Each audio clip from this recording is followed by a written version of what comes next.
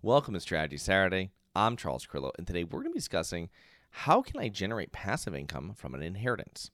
Now, we regularly receive questions from listeners, and normally they are questions that we've answered on other episodes, but a listener recently reached out to us and asked what I would do in their situation. I won't read the entire message, but the question reads like this. I recently inherited a significant amount of money from a grandparent that passed away, and my wife and I are not sure exactly how to invest it in order to generate passive income. We own our own home, but have never invested into a rental property, and our goal is to create passive income. Now, since they mentioned passive income twice and not the goal of owning and managing properties, I would suggest they passively invest in a real estate syndication. And since they asked for my advice, I'll explain exactly what I would do in this situation. First off, I would never invest into anything that you do not understand. It is important to be educated about anything that you invest into. If it is too complicated, it is best to hold off until you understand the investment, the strategy, and the risks. Next, I don't invest more than 5% of my net worth or your inheritance into any one property or investment. You want to make sure there is diversification, operator diversification, and geographic market diversification.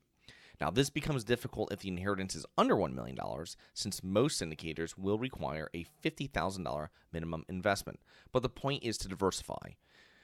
What is operator diversification? Well, at Harborside Partners, we work and partner regularly with several operators who concentrate on specific markets and specific real estate asset classes. This allows our investors to access deals we are co-operating and investing into alongside us, and they can join with us. If you are investing with an operator that only works with their own deals, you do not have operator diversification.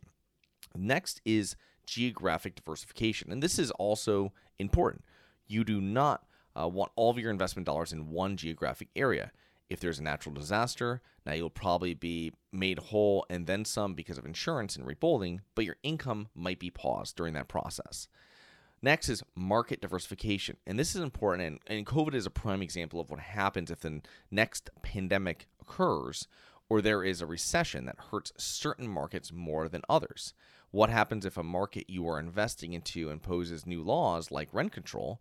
You want to make sure all your eggs are not in one basket. Now, as we saw in COVID, there were some states like Nevada that had unemployment up to almost 30%, while other states like Connecticut had unemployment less than 10%, and other states throughout the Sun Belt were around 12%. So you want to make sure that you have diversification throughout markets.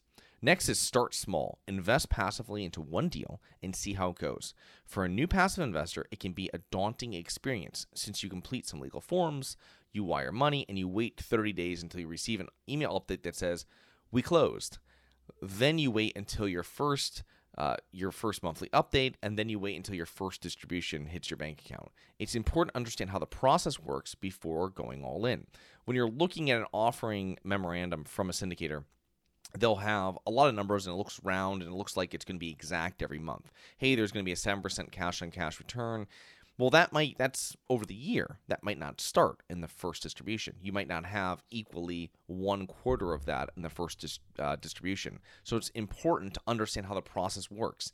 I mean, you're not investing into an annuity that has an exact payout every month or every quarter. You're investing into a business that can have ups and downs, especially with the value add model of real estate investing, where we're taking a property that's running, well, we're going to disrupt that a little bit, and we are going to do some work to it and push more net operating income out of it. Well, it's not going to be an exactly uphill battle. You have to shake it up. It's going to have some months that have a lower net operating income until you get the property back on track and you start making it more profitable than it was before you purchased it.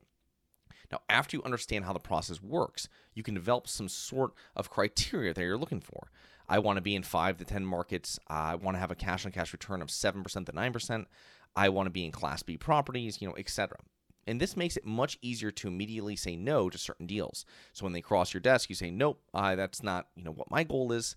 But it might be something down the road. So you can make note of that, but you can tell them for that point, I'm not interested in investing in that.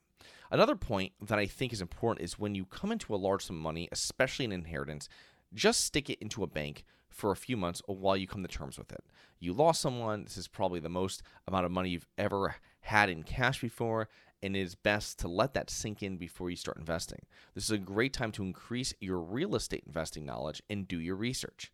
I would also be wary of people pushing you to invest right away or pushing you to invest a large percentage of it or invest into some financial vehicle that you have minimal knowledge of. Make sure, put the money into a money market or savings account, let it sit there, and then you can figure out exactly what is the best course of action for you and your family. So I hope you enjoyed. Please remember to rate, review, subscribe, submit comments and potential show topics at globalinvestorspodcast.com. Look forward to 2 more episodes next week. See you then.